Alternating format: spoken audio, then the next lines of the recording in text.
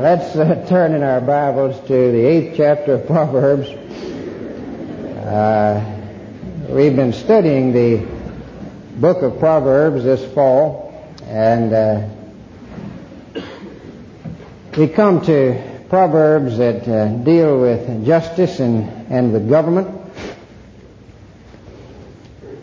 It's been said that the responsibilities of a Christian toward the state the responsibility is to pray, to pay, and to obey.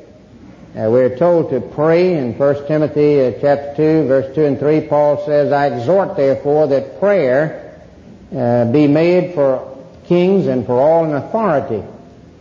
We're to pay. Jesus said, render unto Caesar the things that are Caesar's, referring to, is it lawful to pay tribute? And we are to obey. In Romans 13, you have Paul saying that we're to be subject to the higher powers. Speaking of the civil authority, he says the powers that be are ordained of God. Pray, pay, and obey. And one other one. We're to get involved in the fray. We're to go ahead and enter the battle. We live in a country that has government of the people, by the people, and for the people. And we're a part of the government. It's our responsibility as Christians to be very much involved in the political process. So get into the fray. Be salt and light in our society. Now, when we look at what Proverbs says about government, we find first that God is the one who gives rulers. He places the king in authority.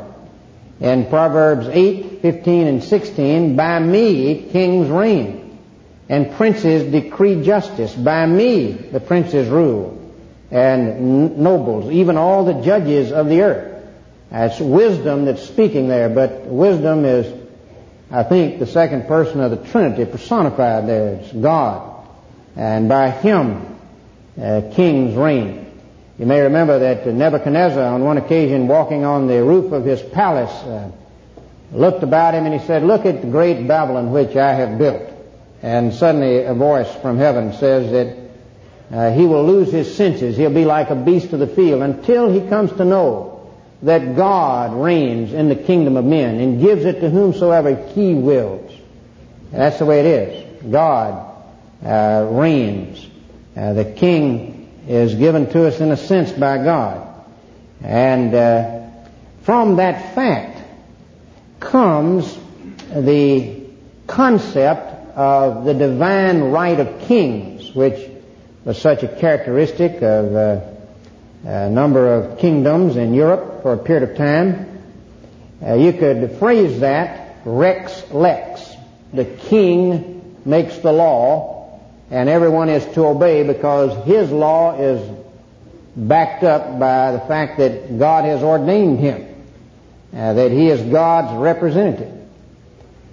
But a Presbyterian minister by the name of Samuel Rutherford wrote an answer to that theory called Lex Rex.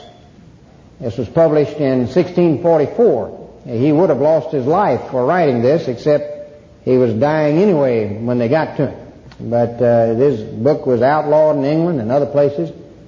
And his thesis was, no, the king doesn't make the law. The king is under the law himself. He's under God's law, and if he makes laws that are contrary to God's laws, then he is to be resisted. That's tyranny. Tyranny is whenever the reign of a civil authority does not have the sanction of God. And it is the honor of a Christian to resist tyranny. Now, Rutherford was read greatly by the founders of this country and by the Black Regiment of the American Revolution. The Black Regiment were the preachers. They're the ones that went a long way in sparking the American Revolution. And they were following Rutherford in their preaching. Francis Schaeffer has written a new book, A Christian Manifesto, which is over against the Humanist Manifesto 1 and 2.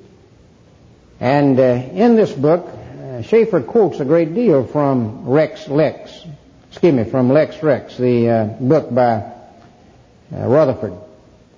And he makes the point that Rutherford said that it wouldn't be for just one breach of the law that you would seek to overthrow the civil authority of the king. But if the magistrate acts in such a way that the governing structure of the country is being destroyed, that is, when he is attacking the fundamental structure of society, he is to be relieved of his power and authority. And Schaeffer says that is exactly what is happening today, referring to the entrenchment of humanism in our institutions, such as the Supreme Court and so on, and their undermining of the Constitution, the true law of the land, and their undermining of the law of God. As they say, there are no absolutes. There is no right. There is no wrong. Everything is relative. As the Supreme Court Justice Oliver Wendell Holmes said, right is the majority vote of that nation that can lick all others. Well, as Schaeffer says, this is exactly what we're facing today. The whole structure of our society is being attacked and destroyed. It's being given an entirely opposite base, which gives exactly opposite results. The reversal is much more total and destructive than that which Rutherford or any of the reformers faced in their day. And one of Rutherford's theses, and he was followed in this by John Knox and others, was that if a higher civil authority acts tyrannically, acts without proper sanction, that he is to be resisted by a lower civil authority, and finally by the people if the lower civil authority doesn't resist, but the people should back the lower civil authority. And he gives a case. He says, in Arkansas recently, the state legislature passed and the governor signed a bill that scientific creationism should be taught in the public school. The ACLU is now going to court and seeking to have a higher court, the United States Supreme Court, reverse this and declare that it's unconstitutional, violates separation of church and state, to teach scientific creationism in the public school. Now here are the people of the state of Arkansas who do not want their children taught that God did not create the world. And they do not want their children taught an atheistic approach to life. And so they've passed laws to that effect. And Schaeffer says, if there ever was a clearer example of the lower magistrates, that would be Arkansas and the state legislature and so on, being treated with tyranny, it would be hard to find. And this would be a time, if the courts do rule tyrannically, for the state government to protest and refuse to submit. This fits Rutherford's proper procedures exactly. Under the guise of civil liberty, tyranny is involved. He talks about the fact that the founders of our nation understood that there was a bottom line where you had to take a stand and resist the government. The 13 colonies reached the bottom line. They acted in civil disobedience. That civil disobedience led to open war in which men and women died. And that led to the founding of the United States of America. There would have been no founding of the United States of America without the founding fathers' realization there is a bottom line. If there is no final place for civil disobedience, then the government has been made autonomous. And as such, it has been put in the place of the living God. Let me ask you a question. Suppose a killing center were set up somewhere around the medical center where older people, those whose lives were deemed worthless by their relatives or by the state, were brought in and were gassed, very painlessly but very effectively. And by day and by night this was taking place. Cars would deliver them, special vans would pick them up, and they would be delivered there. Would you feel that the governor of the state of Alabama, though the civil court had ruled this was in order, that the governor of the state of Alabama should take the state militia and station them around that place and say, no more? Do you think that would be in order? Would you do that if you were governor? Would you call for that if you were a state legislator? And if the state didn't do it, if you were mayor of the city, would you think it would be proper to take the police force and station them around there and say, thus far and no further, you will not bring any more old people in here to be gassed? No. And if the mayor didn't do it, would you think you and I should go down there and lock arms and stand there and say, no, no, you're going to have to kill me first. You're not going to do it anymore. Would you think that'd be proper? That's what we're saying, see. I think that'd be proper. Well, let me ask you a question. What is the difference between killing old folks and killing little babies who are still in their mother's wombs? Isn't there any real difference? Isn't it the case of a human life in both issues there? The bottom line. There is a bottom line, and we need to face up to the fact and to begin to really think hard and long about some of these issues.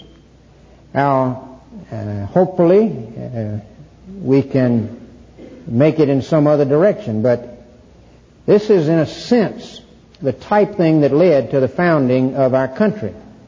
Now, not only does the Lord give rulers, but that obviously does not mean that all of their acts are to be submitted to.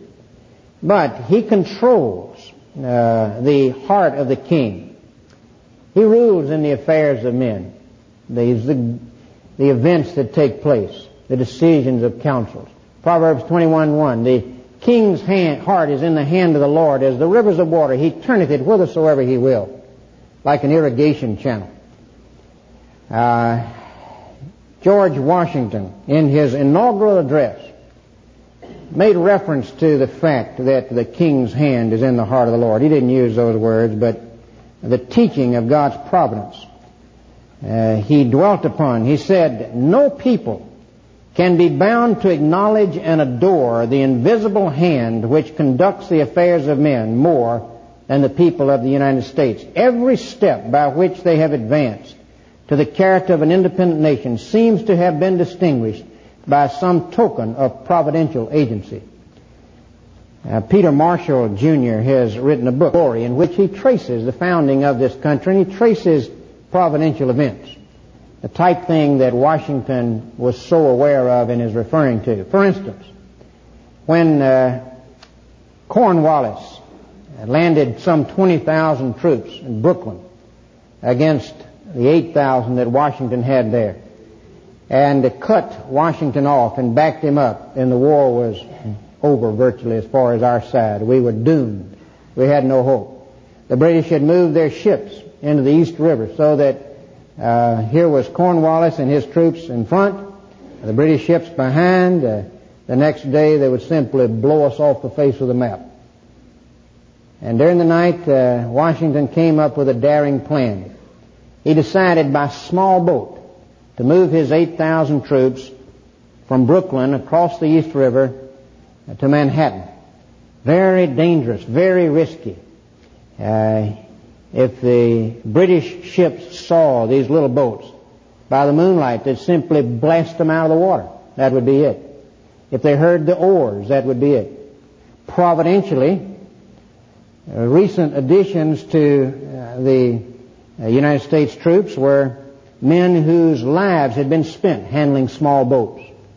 They rounded up the small boats, and they very deftly carried boatload after boatload, loaded to the gunwales across all night long. But daybreak began to come, and there still were thousands of troops left to be moved. And as soon as it was dawn, why, the British would just blow us out of the water. Here's what happened. What happened next should be told by one who saw it. Major Ben Talmage wrote in his diary, "As the dawn of the next day approached, those of us who remained in the trenches became very anxious for our own safety. And when the dawn appeared, there were several regiments still on duty. At this time, a very dense fog began to rise out of the ground and off the river, and it seemed to settle in a peculiar manner over both encampments. I recollect this peculiar providential occurrence perfectly well. And so very dense was the atmosphere that I could scarcely discern a man at 6 yards distance. We tarried until the sun had risen, but the fog remained as dense as ever. The fog remained intact until the last boat with Washington in it had departed. Then it lifted, and the shocked British ran to the shore and started firing after them, but they were out of range. Nearly 8,000 men had been extricated from certain death or imprisonment without the loss of a single life. That type thing is what Washington was referring to. The king's heart is in the hand of the Lord. God reigns in the affairs of men. Now, we see that God gives the rulers, but what are the qualities necessary for good civil leaders? Proverbs deals a good bit with this. One characteristic that is certainly essential for a good civil leader is that he be a righteous man. In Proverbs chapter 29 and verse 2, when the righteous are in authority, the people rejoice. But when the wicked beareth rule, the people mourn. Now remember, in Scripture, righteous has a special significance. A righteous man is a man who's right with God. He's a sinner. We've all sinned. But he understands that he's broken God's holy law, and he has come to God in God's appointed way for cleansing and forgiveness. That appointed way in the Old Testament was through the offering of a lamb's blood. That lamb couldn't really atone for a man's sin, but he could picture the Lamb of God, Jesus Christ, who would come and die for our sins. And so the true way to be righteous is to put our trust in Jesus Christ, who died for our sins, God's Son, who was raised from the dead. Surrender our will to Him. Then we are counted as if we had that perfect obedience which God's law requires. We are reckoned righteous. And we are beginning to be changed so that we become more righteous in our behavior. We don't become sinless, but we make progress. Now, that's a righteous man, a man who's right with God and who's walking with God. That's a requirement to be a good civil leader. You might say, why is that a requirement to be a good civil leader? Because only such men are going to truly seek God's direction and seek to obey God in their conducting of the affairs of nations. Luther comments on this. Luther says about a man who is not a true believer and who leads a nation, or men who lead a nation and they're not that way. He says, not a single one of these people would direct a sigh up to heaven to seek advice and a plan of action from God. They are either such godless people that their conscience will not permit prayer or invocation, or they're so certain and smug in their wisdom and affairs that they scornfully forget to do it, as though they had no need of it, or they are usually accustomed to lay their plans this way, callous in their unbelief. In the meanwhile, our Lord God has to sit idly above. He does not dare to enter into the plans of such clever people, and he chats meanwhile with his angel Gabriel and says, my dear fellow, what are these wise people doing in their council chamber that they do not draw us into their deliberations? They must be wanting to build the Tower of Babel again.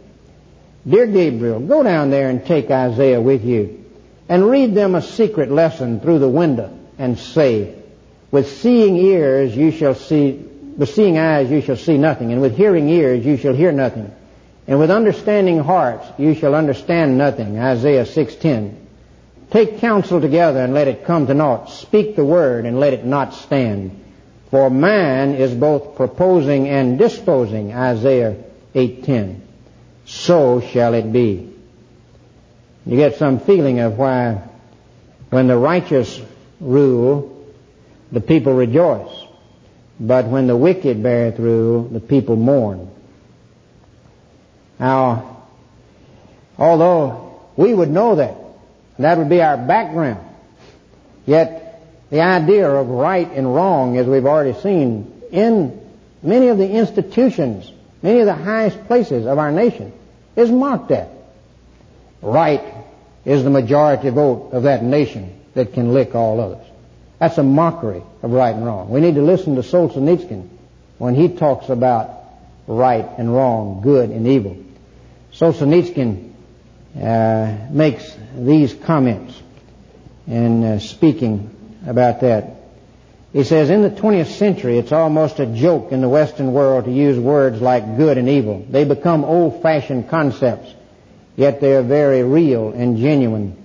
The men who created your country never lost sight of their moral bearings.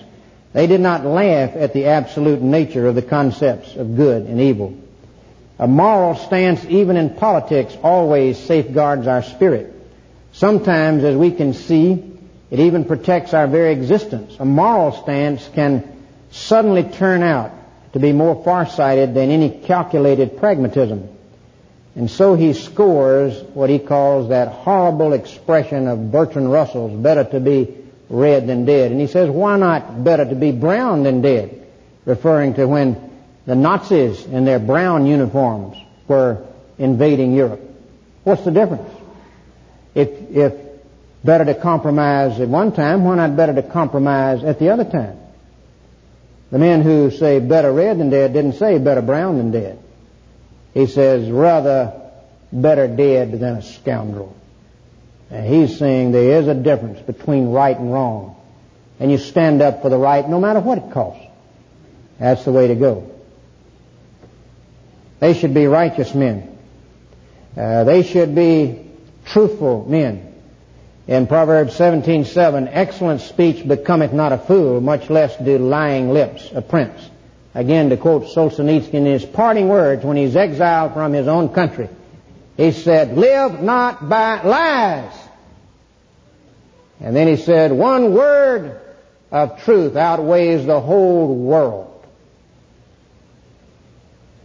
In Proverbs 29:12, if a ruler hearken to lies, all his servants are wicked. Like begets like. They should be honest men. In Proverbs 28:16, Revised Version, a body who is a great oppressor lacks understanding, but he who hates unjust gain will prolong his days. Proverbs 16:12, it is an abomination for kings to commit wickedness, for a throne is established on righteousness. Proverbs 29:4, the king by judgment establisheth the land, but he that receiveth gifts, meaning takes bribes, overthroweth it. Think of the Abscan scandal. Think of how often there's been corruption in our government in recent years. They should have good self-control. In Proverbs 16:32, he that is slow to anger is better than the mighty, and he that ruleth his spirit than he that taketh a city. If a man's to rule a city or a nation, he needs to first rule himself. Think of how many of our congressmen are alcoholics. A heavy percentage of our senators and congressmen are alcoholics. Think of, in recent years, a number who have been consorting with prostitutes, and this has been much publicized. In Proverbs 31:3-5, it is not for kings, O Lemuel, it is not for kings to drink wine, nor for princes strong drink, lest they drink and forget the law and pervert the judgment of any of the afflicted.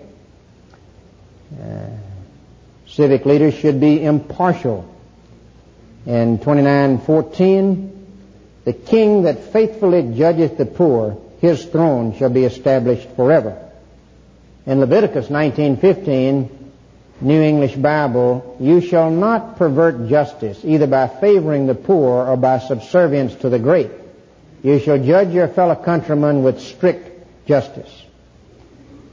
They should be thorough. In Proverbs 25:2, it's the glory of God to conceal a thing, but the honor of kings to search out a matter. Make a thorough investigation. Base their decision on facts. And they should be able to recognize evil and crush it. We're really lacking in that as crime is overrunning our land and as criminal nations are overrunning the world. In Proverbs 20:26, a wise king scattereth the wicked and bringeth the wheel over them. David talks about his own approach to handling the wicked. He says in Psalm 101:3 following, I will set no wicked thing before mine eyes. I hate the work of them that turn aside. It shall not cleave to me. A froward heart shall depart from me. I will not know a wicked person. Whoso privately slandereth his neighbor, him will I cut off. Him that hath a high look and a proud heart, will I not suffer. Mine eyes shall be upon the faithful of the land, that they may dwell with me. He that walketh in a perfect way, he shall serve me. He that worketh deceit shall not dwell within my house. He that telleth lies shall not tarry in my sight. God created the government to see that justice is done, that the government would punish the evildoer and reward the good. That's the purpose of human government from God's standpoint. There's a need for wise and righteous aids in government. No man is omniscient. He needs aids. 15:22, without counsel, purposes are disappointed, but in the multitude of counselors they are established. But they must be wise and righteous counselors. Proverbs 25:4 and 5, take away the dross from silver, and there comes out a vessel for the smith. Take away the wicked from before the king, and his throne will be established in righteousness. Dr. Bill Bright, when he was with us, said that in his opinion, there are more righteous men in our federal government now in key positions than ever in the history of this country. Our president has sought to surround himself with men like this, and we can really praise God for that, as entrenched as humanism is in the institutions of our country. Nonetheless, we have hope. As we've said, our part is to pray, to ask God to give us good leaders, to raise up men. God give us men. A time like this demands strong minds, great hearts, true faith, and ready hands. Men whom the lust of office does not kill. Men whom the spoils of office cannot buy. Men who possess opinions and a will. Men who have honor. Men who will not lie. Men who can stand before a demagogue and damn his treacherous flatteries without winking. Tall men, sun-crowned, who live above the fog, in public duty and in private thinking. For while the rabble, with their thumb-worn creeds, their large professions, and their little deeds, mingle in selfish strife, lo, freedom weeps. Wrong rules the land, and waiting justice sleeps. God give us men. We need to pray. And then God make us men. Make us that kind of a man. Make us men in the fray. Men involved in the rough and tumble of the political ins and outs of the nation. God use us in that way. Make us salt and light. And it starts, of course, with being a righteous man. Committing our life to Christ. Genuinely walking with Him. Let us pray. As our hearts are bowed, if you've never personally committed your life to Jesus Christ, never surrendered your will to Him, put your trust in Him, do that even now as our hearts are bowed. Pray like this: Lord Jesus, I need that righteousness myself first. And I do trust You as my Savior. I surrender You as my Master. Cleanse me. Come and dwell within. Amen.